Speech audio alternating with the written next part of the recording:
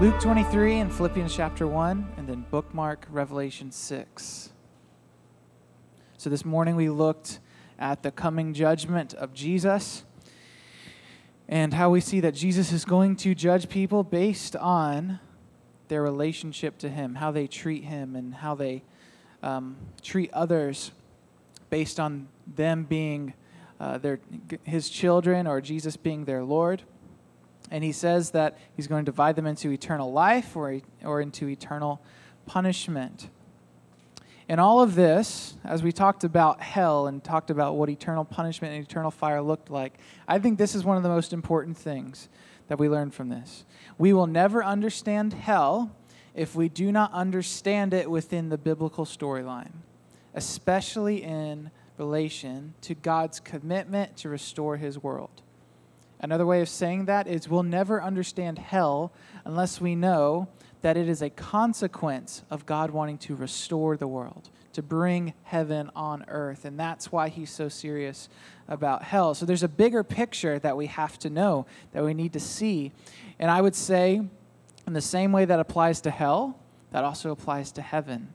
If we really want to understand heaven, we need to see it in light of the biblical storyline. What is the Bible after when it talks about heaven and us going there, being there? So, and I would say the best way to understand that is to understand it within the story. So because of that, I made up this little diagram for us, the biblical storyline.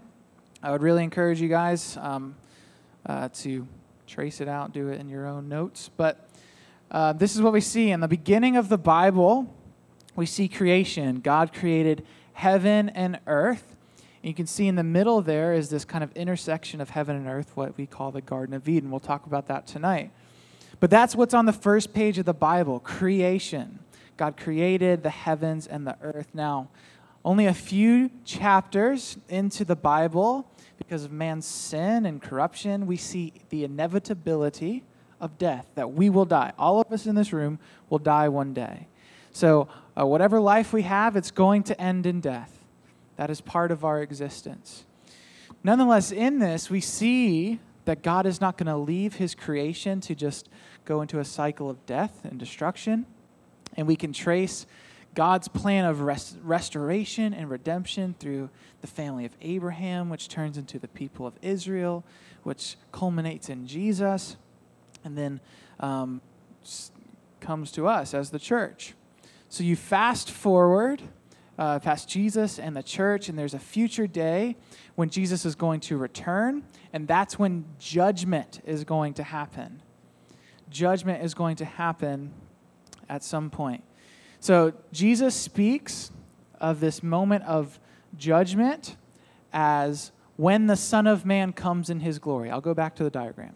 But when the Son of Man comes in his glory and with all the angels with him, that is when judgment happens. Okay, that is a future event that has not happened yet. Jesus' judgment has not happened yet. So after the resurrection and ascension of Jesus, we know that Jesus has now ascended into heaven. That's where he is now. He's enthroned in heaven. Mark 16:19 says, "So then the Lord Jesus, after he had spoken to his disciples, he was taken up into heaven and sat down at the right hand of God." 1 Peter 3 says Jesus has gone into heaven, and he is at the right hand of God with angels, authorities, and powers having been subjected to him. So where is Jesus now? Heaven. He is in heaven. Jesus is in heaven now. That's what those two verses just said. Very plainly, it said Jesus has gone into, everyone? Heaven. Okay, Jesus is in heaven now. Now, Acts 1, verse 11, says this. The disciples, Jesus gets ascended up, and they're standing there. They're looking at the sky as Jesus was ascended up, and these angels tell them, they say, Jesus will come back to earth in the same way that you saw him go into heaven. So one day, Jesus is going to descend back on earth, and that is when judgment happens, okay?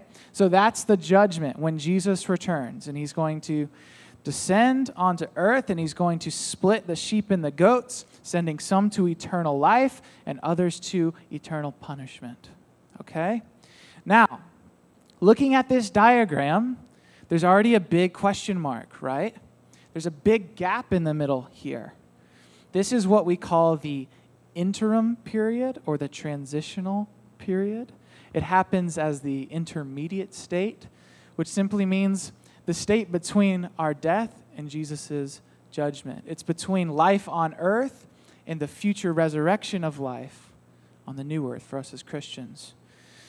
So, where are those who have died in Christ now? Where are those who have died without Christ now? Because we've talked about when judgment happens where they will go, but where are they now? So that was probably one of the hardest questions that I've looked at throughout this whole thing. And the difficulty is that the Bible doesn't really say a lot about this.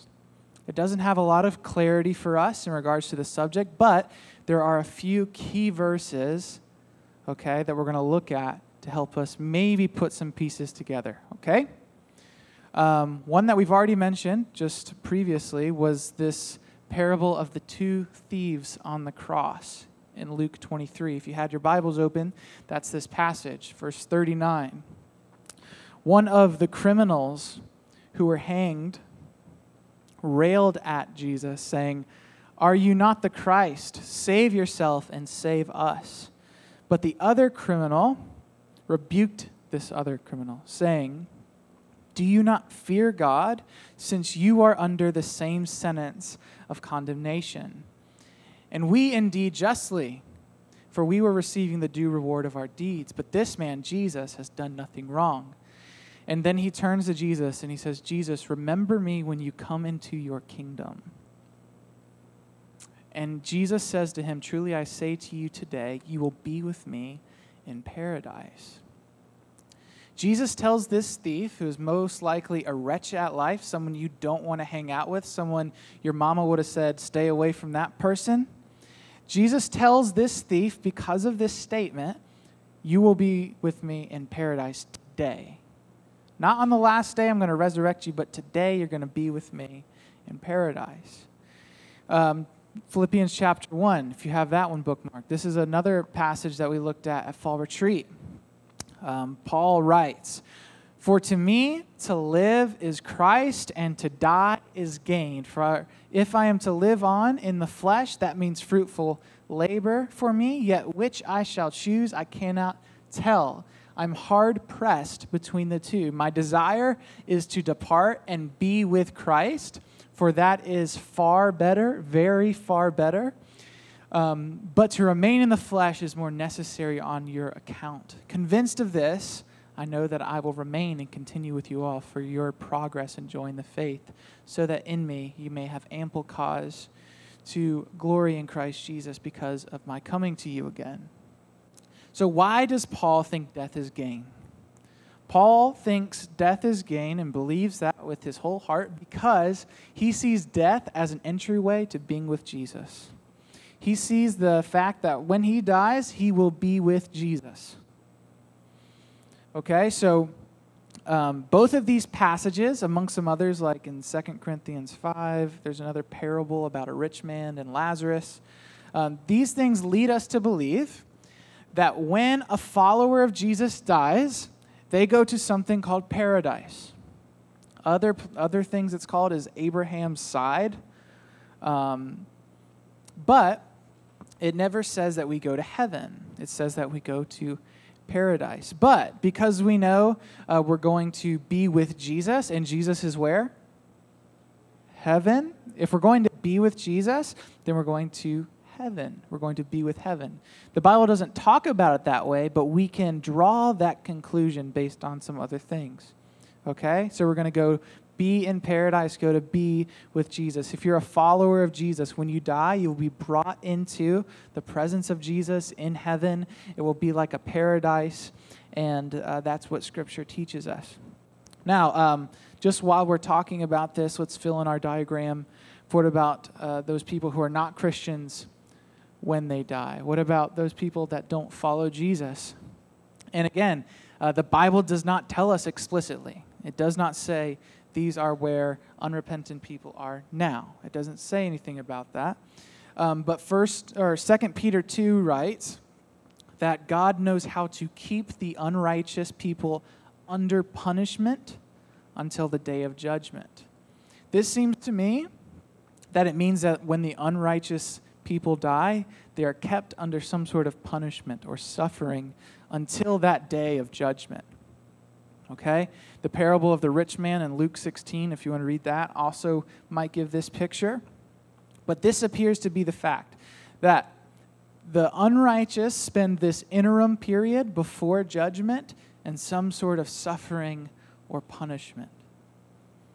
So that's our filled out diagram there. I think I find this helpful because typically we just imagine the diagram like this, like it's earth, our life, and then it's heaven or hell. It's a very simple diagram that we usually paint, but I think this diagram helps capture more of the biblical language, and more so, I think it captures the biblical story. And why is that important? Why is it important to just kind of belabor this whole story and talk about this interim period? For one, this is probably one of the most important reasons. It releases us from this popular assumption or belief that heaven is our final or ultimate destination. We've heard it all the time that heaven is our home. We are going to go and be in heaven forever.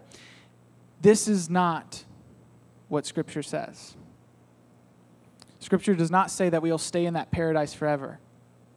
We're going to be brought to judgment, and then we'll be resurrected to eternal life, which, as we'll talk about tonight, is about heaven and earth meeting. It's going to be an earthly, heavenly dwelling place, okay? So it tells us that heaven is simply our transitional home. It is temporary. Heaven is temporary. Heaven and earth will pass away for new heavens and a new earth to be created. So that's why I think it's so important to show that diagram that we did, because it shows us that heaven is temporary. Now, that doesn't mean it's not a wonderful place. That's very far better, and it's like paradise where we get to be with Jesus, and it's better than life on earth, but it's not our final destiny. Our final destiny as human beings is not heaven. It's temporary, just a stop along the way to our true home. So next May, my grandparents have decided they're going to take the whole family to Disney World. Pretty excited. I'm excited. Hudson and Emmy don't know what's going on, really, but I'm pretty thrilled about it. I'm looking forward to it. I'm not looking forward to the drive. I don't like driving long hours in the car with two children under now will be 3 children at that point, under 3. 3 car seats. I try to listen to my podcasts or books on tape. They don't like that. They don't like that stuff. So we listen to lullabies or stuff like that. It's 9 long hours in the car. But okay, 10? Okay, it's 10 long hours in the car. But say this happens. What if, this is most likely what's going to happen. On the way down there, we're going to stop at Chick-fil-A. Probably. Okay? Because, listen, this is the ideal. You stop at Chick-fil-A, you get the kids out, you just put them in the play place, and you just shut the door. And you can see them through the window. They get some energy out. You can eat in peace. It's nice, okay? You'll understand one day. When you have small children, you'll understand. But say they go to the play place at Chick-fil-A. They're eating their food. They're playing on the play place. They're soaking in the slice of heaven that is Chick-fil-A. And what if they start to assume that this is what the drive is for?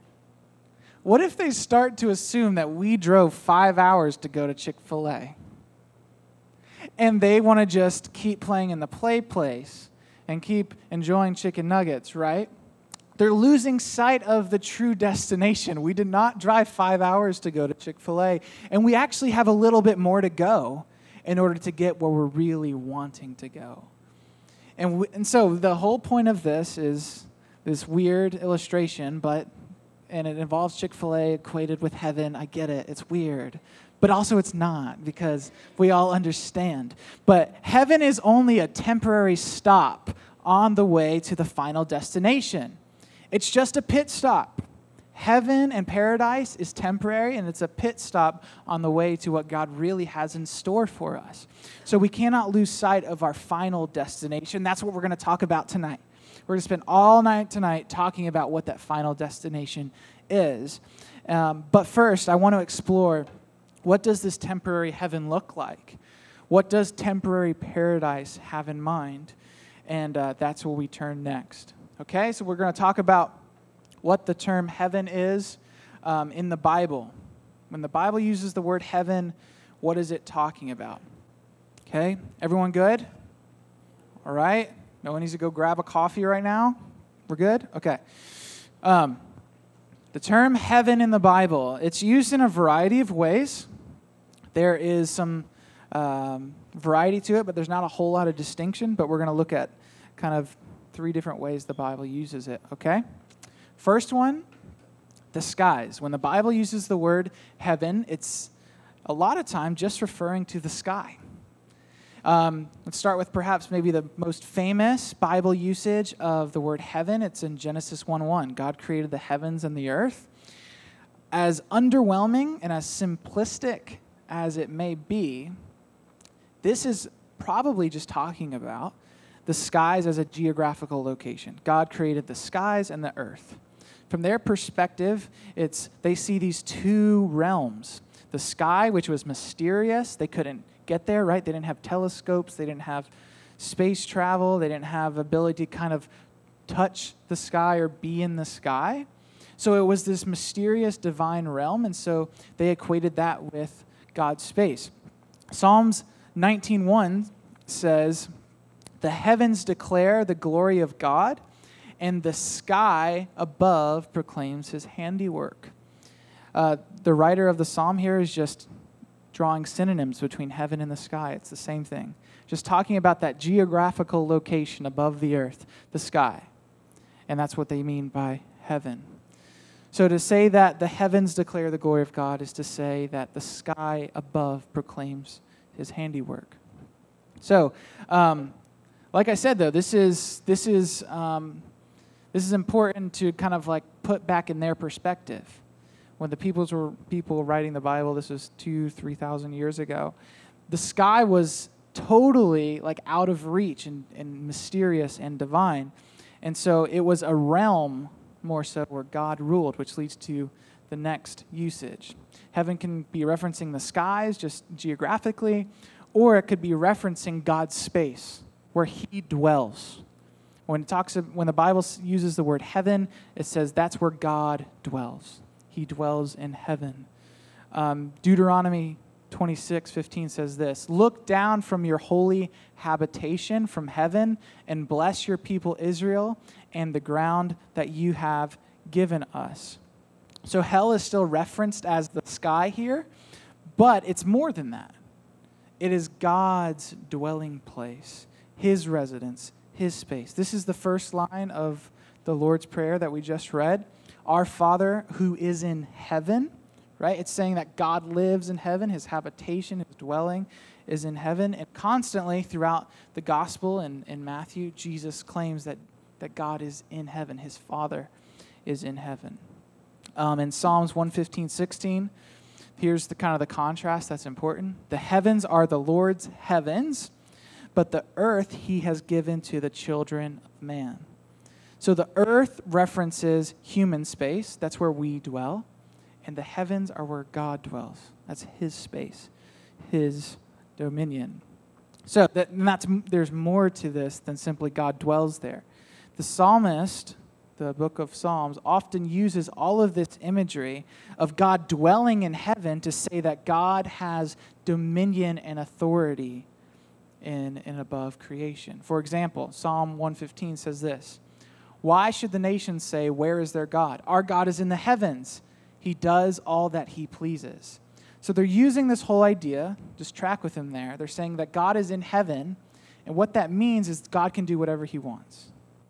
God is above the ways of this world. He is above his creation. He dwells above it, and he can do whatever he pleases. So this leads to the next point of how heaven is often used.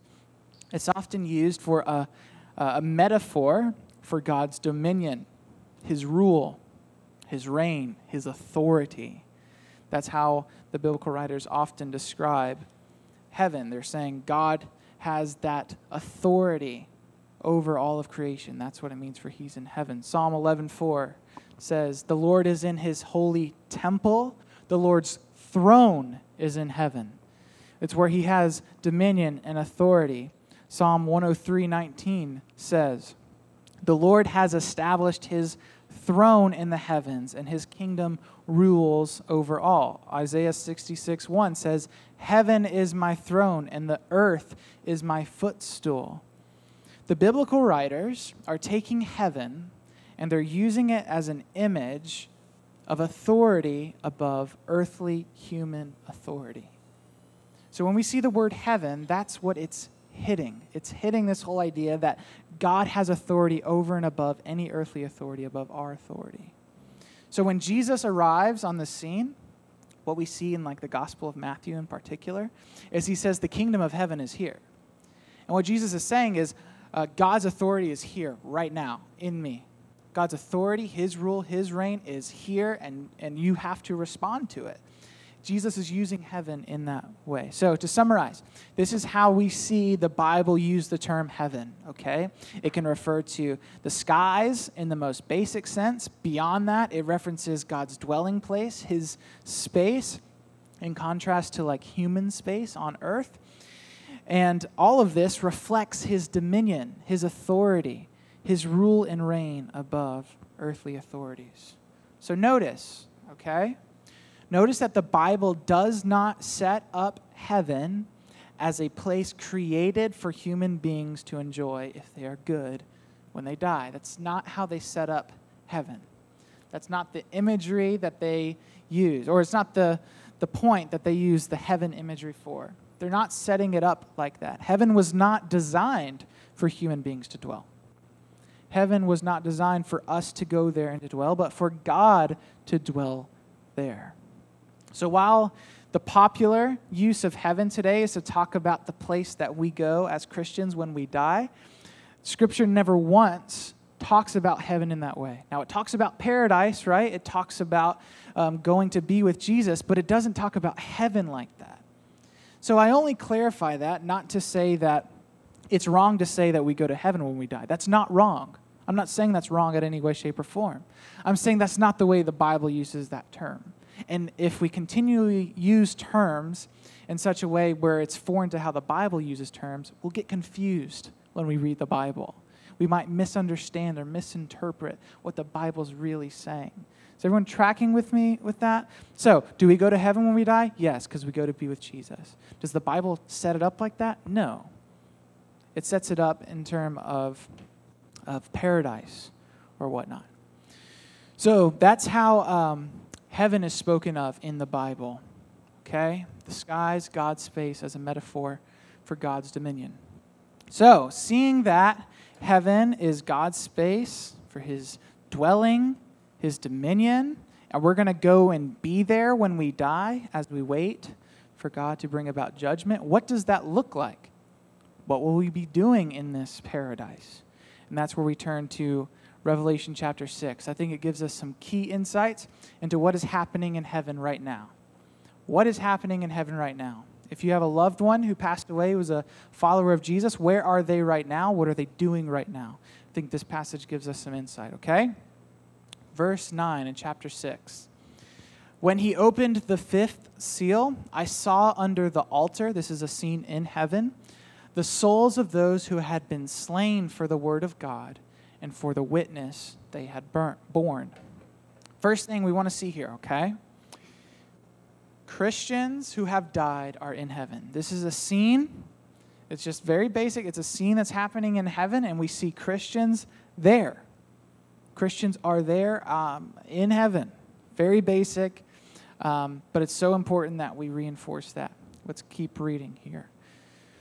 Verse 10, these Christians, as they see this, they cry out with a loud voice, O sovereign Lord, holy and true, how long before you will judge and avenge our blood on those who dwell on the earth? Then they were each given a white robe and told to rest a little longer until the number of their fellow servants and their brothers should be complete, who who were to be killed as they themselves had been. A second thing to see in this passage that is so, so important is this. The Christians in heaven are still anticipating something. They're still looking for something else to happen.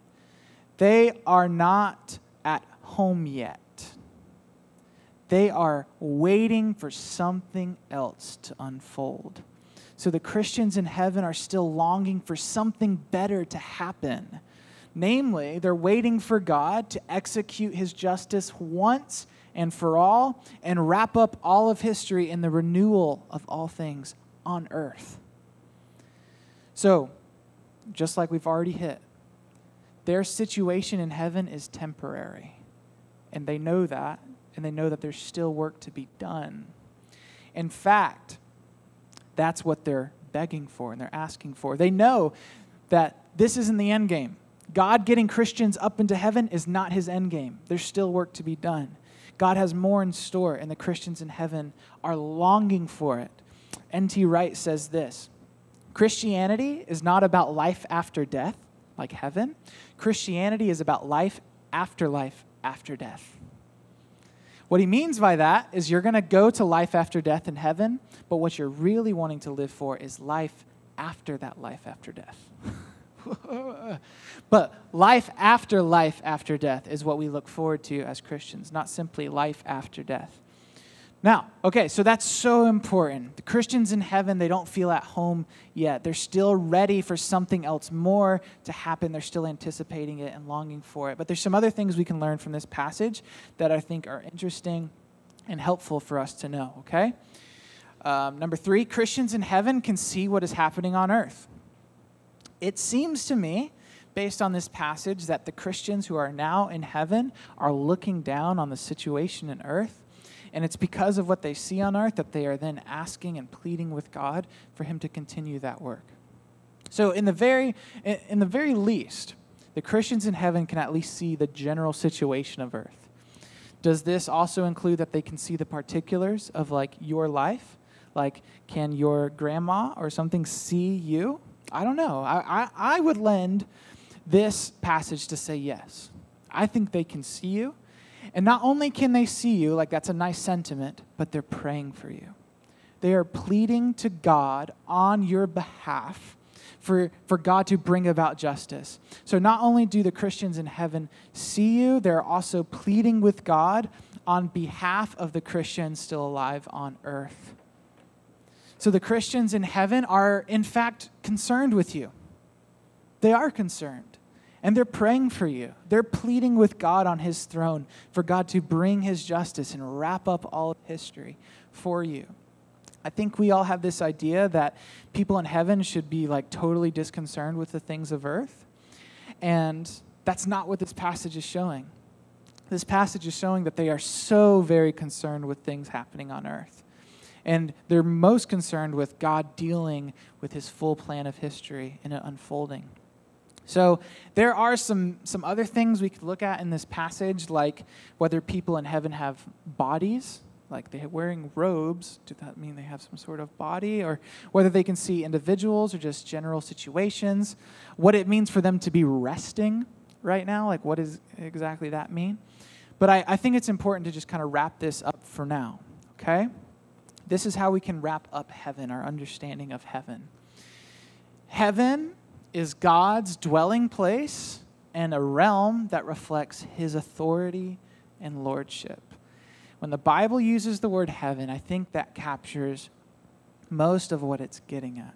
By God's grace and his glorious grace, God brings Christians to dwell with him when they die, but heaven is not their home. It's not where they ultimately belong. The Christians there, although they are joyfully resting in the presence of Jesus, they are also longing for God to bring about his full plan of salvation and restoration, where his kingdom that is in heaven now will be reflected on earth. So here's the practical point for all of us in this room. Do we long for God's restoration of all creation over and above our own longing to go to heaven? Are you more interested in going to heaven or God doing the full work that he set out to do? Are you more interested in going to a paradise or in seeing God unfold his great plan to restore all things? Because yes, heaven is great. It's very far better. That's how Paul describes it. It's a paradise where we get to be with Jesus. But there is more to the Christian life than enjoying heaven. The Christians in heaven themselves, they're in the presence of God. They're dwelling with their Savior, possibly with their other loved ones, being reunited. And yet, they are still burdened for God to do his work. They are not blinded by their own comfort, successes, and pleasures to what God still has to unfold. You know, it would be easy for them in heaven now, to get distracted and to be content with just enjoying the kingdom of heaven. And instead, they have to be calmed down by God. God says, calm down. I know what I'm doing. And take some rest. Rest a little bit. Right? Are you so wrapped up in heaven you don't see God's plan for the world?